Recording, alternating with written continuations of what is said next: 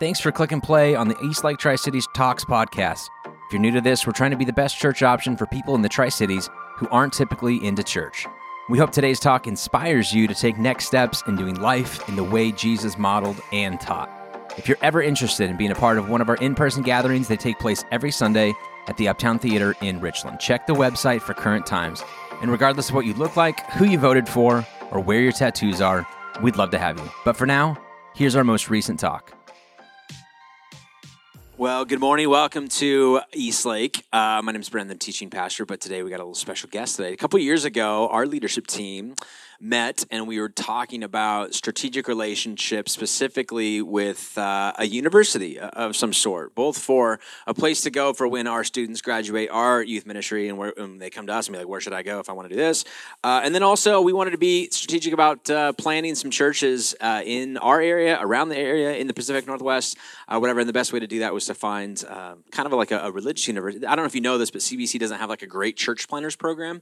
And so we've currently had 0 of them come this way. So we thought, well, we got to team up with like a religious university and hopefully kind of do that. And I don't want to plant any more churches personally, but I want to be a part of helping people kind of learn and come see and go do this, create an Eastlake type of community somewhere else or here. I don't care. It doesn't matter. But anyways, and so we did what you do when you're looking for advice or people. You go to people who impress you. And you say, where do you shop? Where do you work out? What do you eat? That kind of thing. And so we would go to them and say, where did you go to school? Whatever. And Whitworth University kept coming up over and over again for people that we liked. And it was up in Spokane. Don't know if any of you are graduates from there. It's close enough where we might have a few stragglers in here for that. But so we started making connections with Whitworth, talking. We found out that they have a branch of their ministry is called the Office of Church Engagement. And so we're like, that sounds like us. We're a church. We'd like to be engaged with them to some degree. And so we emailed them, and Lauren got back to me, and we started this kind of partnership. She mentioned this fellowship program. It's a 3-year fellowship program. And you may not even know this, but we entered into this 3-year program with them. Year 1 is discovering a little bit more about who we are. So we threw this out to a few of you. You've been taking diaries for the last 2 months about what it's like to be in those chairs with me up here, that kind of thing. We've had secret shoppers, students from Whitworth University who were supposed to remain secret, but on their Connect cards, they would write whitworth.edu, and I'd be like, there's a secret shopper right there. I know who they are.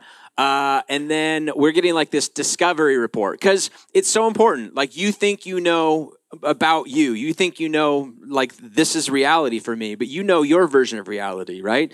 If you've ever wondered if if something's weird, invite people over to your house as a guest, and when they point out to you have a weird, ugly couch, you'd be like, I've never thought of that. I didn't know it was ugly until you told me it smelled bad. So, you need other eyes to help define reality. That's what this program is doing for us. And then there's some discernment stuff in terms of future programs. So anyways, that's a part of the process. What was not included in that program was having one of them come down and speak for me. But through several face-to-face, or I should say Zoom-to-Zoom interactions over the past 9 months or so, Lauren was just one of those persons I was like, she's very interesting. And I think she'd be a great kind of asset to be able to come down and share a little bit about us. She's a Richland alum. So there you go. She's originally from there. She just had a baby, a little boy or girl, little girl. I've seen her take small breaks during the Zoom, be like, I have to go, excuse me, come back. And then they're spit up on the shoulder. So I know it's real. It's good. But thank you for taking time to come down and share with us a little bit about this. So without further ado, my friend, Lauren Hunter. Thank you, Brent. That was generous. And I know you had no choice, but thank you all for having me. I'm thrilled to be here. And then it might sound a little creepy, but I feel like I know you to some extent already, just through Brent and through some of the work we've done. So I'm excited to be back and be with you. So thanks. And one of the kind of privileges of being a guest speaker is that I have some freedom to pick a story from Scripture or a text that feels like it's been resonating with me. And as I've kind of prayed about it and have thought about you and your community and Brent, a story kind of came up, and it's one that I'd like to share with you today. And if you have been in the church for a length of time, maybe especially around the Easter season, this might be a familiar story to you. We're going to be reading from the Gospel of John. This is at a point in the Gospel where Jesus has been killed. He has been crucified. He's been dead for those 3 days and has risen. And in John's version of the Gospel, Mary Magdalene is one of the ones who sees Jesus for the first time and then is tasked to go and spread the good news. So a lot of Jesus' disciples haven't even seen him yet. They've sort of heard this rumor from Mary Magdalene, maybe aren't really sure, but our story takes place right at that point. So I'm going to read to you from John chapter 20, starting in verse 19. When it was evening on that day, it was the first day of the week, the doors of the house where the disciples had met were locked for fear of the Jews. Jesus came and stood among them and said, "Peace be with you." After he said this, he showed them his hands and his side. This is where he had the wounds from being crucified. And the disciples rejoiced when they saw the Lord. Jesus said to them again, "Peace be with you. As the Father has sent me, so I send you." When he said this, he breathed on them and he said to them, "Receive the Holy Spirit. If you forgive the sins of any, they are forgiven them. If you retain the sins of any, they are retained." But Thomas, he was called the twin, one of the 12 disciples, was not with them when Jesus came. So the other disciples went and found him and they told him, "Thomas, we have seen the Lord." But Thomas said to them, "Unless I see the marks in his hands and put my finger in the marks of the nails and my hand in his side, I will not believe." A week later, his disciples were again in the house. This time, Thomas was with them. And although the doors were shut, Jesus came and stood among them and said, "Peace be with you." And then he said to Thomas, "Put your finger here and see my hands. Reach out your hand and put it in my side. Do not doubt, but believe." Thomas answered him, "My Lord and my God." Jesus said to him, "Have you believed because you have seen me? Blessed are those who have not seen and yet have come to believe." I'm going to pray for us before we dig in. God, thank you for being a God who speaks to us in many ways. Scripture is one of those ways.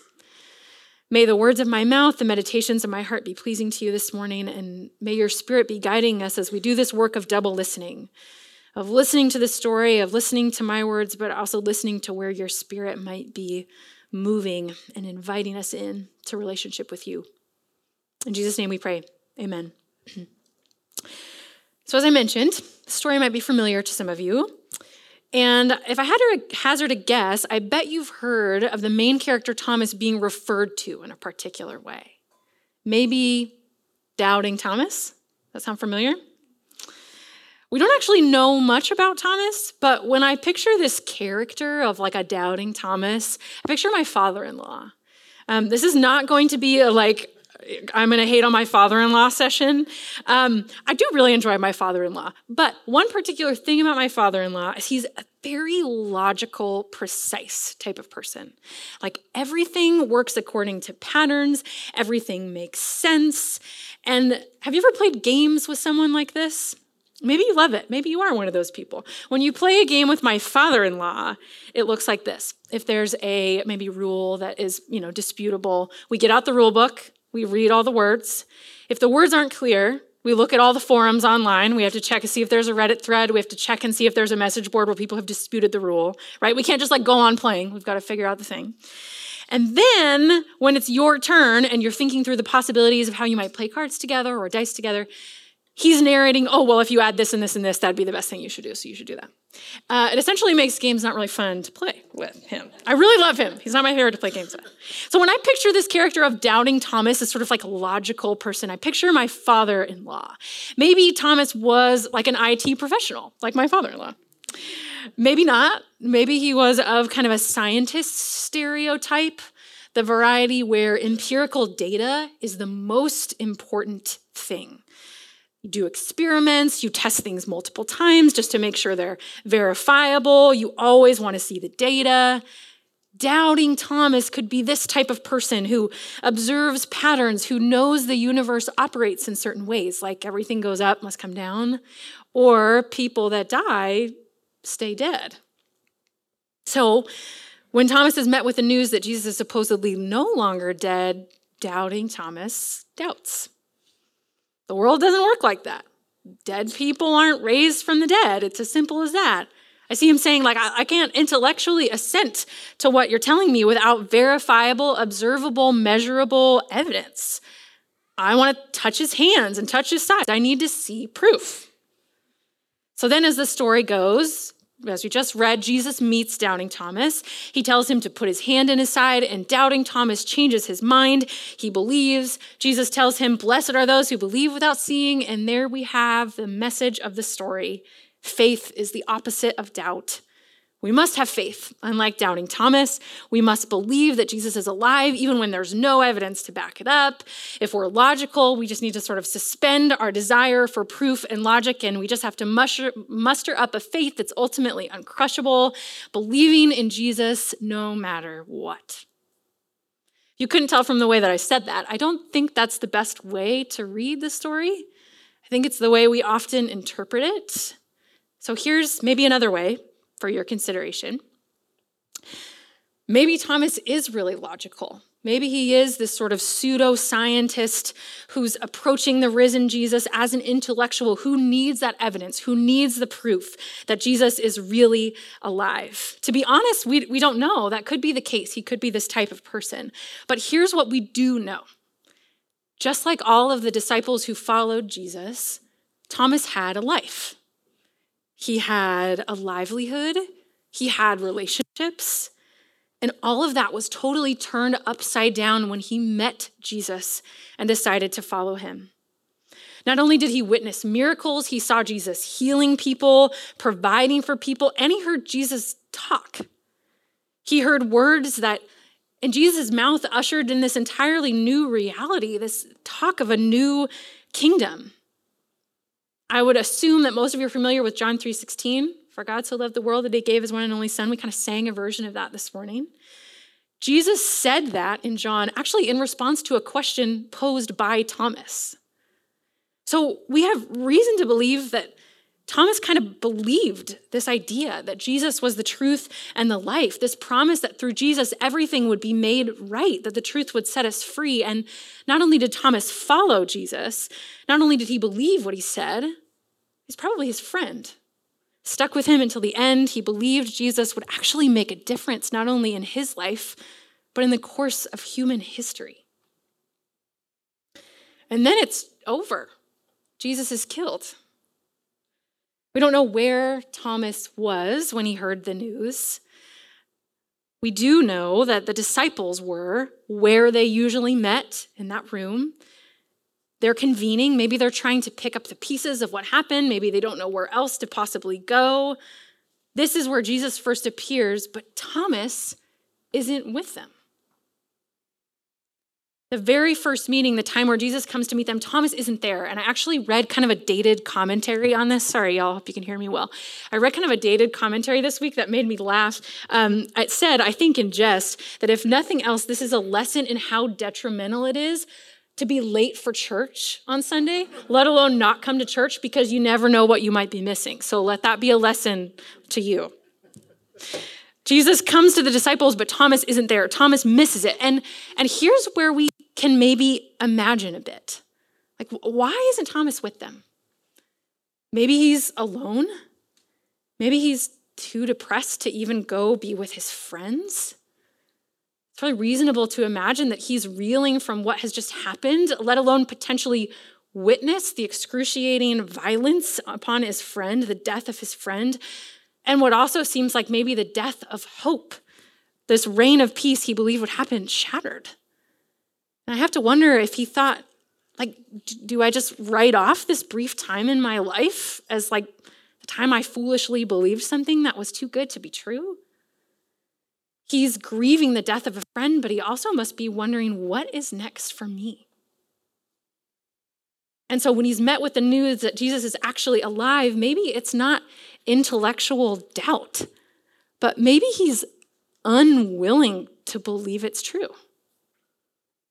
He's been let down before. He could be exhausted, feeling pulled into this threat of emotional whiplash, so much so that when the news is delivered, he just can't to celebrate. He can't believe it's true. He can't even go there. Here I picture Thomas in the company of others. Like one of my favorite Old Testament stories is the story of Abraham and Sarah. Sarah so desperately wants to have a child, but she's barren. And it's kind of a weirdo story. There's 3 strangers that show up. We're sort of meant to believe that they're God somehow. They tell Abraham, actually, your Sarah, your wife, is going to have a son. And when met with this news, you will have a son, she didn't jump for joy. If you remember the story, you might remember she just laughs, right? Like that's too good to be true. It would hurt too much to open myself up to the possibility that news could actually be true. The best news that I could ever want. I just can't believe it. Thomas is the same. This news that Jesus is alive is the best news in the world, the best news he could have possibly hoped for. And he doesn't jump for joy either. Not, I don't think, because he just wants some verifiable evidence first, but because Thomas has a limit and he's reached it. I picture him almost like raising up his hands, being like I just can't. Like, unless I can see the evidence, I just can't believe that any of this is actually true anymore. Thomas is at his limit. We have limits too. We have intellectual limits where we doubt this story. We doubt the good news that when we say we're Christians, we profess to believe this, but we ask, like, does this make sense? Did this actually happen? Did Jesus actually rise up from the dead? We have those intellectual limits, but we have other limits too. And at risk of maybe being too honest with you, I've had trouble sort of claiming that truth that Jesus is alive at a lot of times this year. And by that, I don't mean that I believe it. I don't believe it. Like, unlike Thomas, I sort of believe without seeing all of these things that we say. Like, I believe that God became a man, that this man walked, that he spoke words of life, of healing, that he brought about a new reality in his death and resurrection in which we are united to Jesus, made right with God. Like, all of those sort of cosmic world setting right things we say we believe as Christians, like in that sort of creedal sense, I'm in that. I believe this. So when I say that I had trouble sort of claiming the truth of Jesus being alive this year, I guess I mean something more like there were times it didn't really feel like it touched down for me. Like it was too big or like too grand. And the good news of Jesus, like I could see it kind of glint for a second. It was a promising reality like I wanted to believe, made a difference in my life, but it was too good to be true. We all, I think, wonder, what does it mean to believe that Jesus is alive? Especially in the darkness, when I'm alone at night, when I feel hopeless, when life just feels like it's coming at me again and again. Like, what does it mean to believe that Jesus is alive when we feel alone or when life feels like it's too much? What does it mean to believe that Jesus is alive when we flip on the news and like day after day right now, just thousands more people being murdered? What does it mean to believe that Jesus is alive in all of that? We, like Thomas, have limits, the limits of the here and now, and we can cognitively know that there's a risen Jesus, and that can be all well and good. I don't know about you, but I want to see evidence of that. Like, unless Jesus being alive makes a difference in the hopelessness we feel in the doctor's office with a diagnosis or a non-diagnosis, or in the violence of our world, like, unless I can see or touch or feel like Jesus is there alive in those spaces, can I really believe it's all true? And with Thomas, I sort of imagined like raising my hands, like, I just can't, like with this situation, with any belief that God is in this anymore. But it's precisely at this sort of hands up, like I just can't, I need the proof moment, that like Thomas, if we look, we see a man, a flesh and blood, concrete man, a friend, Jesus coming toward him at his limits. And just like we can be tempted to see Thomas as a one-sided, proof-worshiping doubter, we can also be tempted to see Jesus as a one-sided God, one we make up, one that looks maybe more like a disciplinarian, right? Like one that would approach Thomas and say something like, now you're here, like, why didn't you believe? I told you. Everyone else told you I was alive. I told you that I would come back. Your friends told you. Like, you had every opportunity to believe, but you chose not to. Why did you doubt? But that's not the God that we see, is it? The God who is actually here, I'll read it to you. Jesus came, stood among them, and said, "Peace be with you." And without a skipped beat, he turns to Thomas and he says, "Put your finger here and see my hands. Reach out your hand and put it in my side." I almost envision Jesus saying, like, you said this was your limit. You said this is what you needed to believe. So here I am. Touch the wounds. Come and see.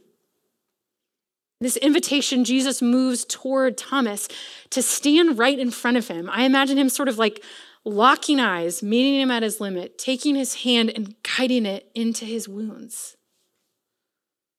And not only does Jesus move toward Thomas, but the Jesus that does, the man that does move towards Thomas, isn't bright and shiny, right? Like, it isn't pristine. This is a God who is wounded. A man who has been buffeted by violence, pain, and death, so much so that they have left marks on his body. This is a God with wounds that Thomas can touch. A God who understands Thomas's limits because he has been to the limit. A God who has reached his limit when he was in the Garden of Gethsemane before being crucified. There's a point where he prays desperately to his Father saying, "God, if it could be your will, take this cup from me."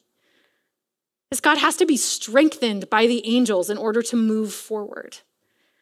This is a God who we always see going to the limits, places where he takes on isolation of pain. He's with those who are considered unsavable. And this is ultimately a God who invites Thomas, who invites you and I to put our hands into the gaping hole at his side. A God who says to you, to our world, you are not alone in your pain and your woundedness, at your limits. I am here too. This tells us something profoundly true about God. And maybe we get a lot of things wrong about God. I think we all kind of own up to the fact that the church gets a lot wrong about God. But we have to get this right. This tells us where God is found. Instead of moving away from those moments of doubt or hopelessness, God moves right into it. Those I just can't anymore moments, that's where God is found. Meeting those who are guarded, who are too hurt to believe the good news could be true here and now. Like, that's where God lives. And maybe this is all you can take away from this story today, is maybe a new image of who God is. That in the depth of your pain, your doubt, at your limits, that you know that God is moving towards you in those places, who doesn't promise any of us a life free from pain or heartbreak or limits, but rather meets us in them, wounds and all. Maybe that's all you have, this image that woundedness is essential to who God is. I find it interesting, maybe you caught it in the passage, that when Jesus lets Thomas touch his wounds, Thomas responds by saying, "My Lord and my God." It's kind of declaration that Jesus is God. He's actually the first person in the whole book of Luke, or the whole book of John, to call Jesus God. Like, he's the one who finally gets it. And I find it interesting that he only really gets who God is after touching Jesus's wounds. That may be something to meditate on. Maybe you feel like you have space. You're wondering, okay, well, where's the invitation? What's next? I think there is one. We just have to read a little bit slower to see it. So I'm going to go back to the story. So Jesus dies, and Thomas removes himself. We have reason to believe he isolates. He doesn't show up with the disciples when they see Jesus. He's over here. He has to hear the news secondhand. He throws up his hands. He says, "Unless I can see all the evidence, I'm not going to go there." And then in verse 26, a week later, the disciples again gather, but this time, Thomas is with them. He eventually meets the risen God. Like, this is where we get our story. But I have to wonder, like, what was different between the first gathering and the second gathering? Why did Thomas show up that second time?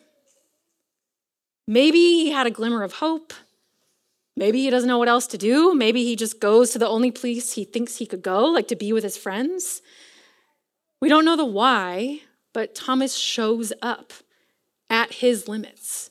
And it's there that he sees evidence that Jesus is alive. A friend of mine tells this story where at one point in his life a few years ago, he kind of had an acquaintance who he knew was a widower, but he didn't know this man very well. And one day he had a knock on his office door, and this man showed up, and he wasn't expecting to see him. This man sat down, kind of said, I'm really glad to see you, but I'm actually here for a particular reason, and it's that today is the anniversary of my wife's death. I am a Christian. I sort of believe this whole thing. We say we believe on every other day of the year, but on this day, I just have a hard time believing it, and I wanted to be with someone. In this courageous act of vulnerability, he showed up. And while Jesus physically couldn't sit next to him, show him the wounds, show proof that he was alive, my friend got to physically sit next to him, got to hold his hand, got to sort of act in this mode that Jesus would act. He actually now has an appointment on his calendar that recurs every year where the two of them meet physically every single year on the anniversary of his loss. And another friend of mine in a similar vein has struggled with years with infertility. And if you haven't experienced infertility, it can be pretty isolating, especially because it's something that can happen to you in silence and nobody really knows about it unless you choose to talk about it. She kept it locked away for a really long time. And eventually she got to a point where she needed to tell one person. So she did. And it felt so good that she told a few more people. And now she's got this crew of people who make meals for her, who show up with her, who sit with her. They get to sort of be those flesh and blood people to care for her in those moments. And now they are sort of nurturing her and her family as they nurse this new hope of adopting a child. And this, I think, is Thomas's witness. That in the midst of doubt and heartbreak, Thomas showed up. He stepped forward. He let himself be seen by others and by extension was seen by Jesus. And it was when he was at his limit and couldn't believe the great news that Jesus was alive, he still showed up. He didn't stay hidden away. And in this courageous act, he took a few steps outside the door. When he did, he saw evidence of Jesus alive. At the end of this passage, Jesus offers one last blessing. He says, "Blessed are those who have not seen and yet have come to believe." That's us. An acknowledgement that this is going to be way harder for us, that because we're not in that room and we can't touch Jesus' hands, that we can't see evidence that Jesus is alive in that same physical way, it'll be harder. But we can still show up. We can still believe in a God who always moves toward us. And we can remember to always move towards one another. That as the church, we can evidence to one another the broken and wounded, the risen and alive God who is always moving towards you, even at your limits. I'm going to pray for us. God, we thank you for your word that spoke then, that speaks to us now. We thank you for the type of God that you are, that when we experience suffering, when we see suffering in the world, we can know that you aren't indifferent to it or untouched by it. We know that you carry that in your very experience and your very body. Lord, help us as we seek to show up to you and to one another. In Jesus' name we pray. Amen. Thanks again for listening. If you've got more questions about the church or community group options for connecting with Eastlakers outside of Sunday mornings, I'd encourage you to check out our website, eastlaketricities.com, or better yet, download our app by searching Eastlake Tri-Cities in your favorite app store.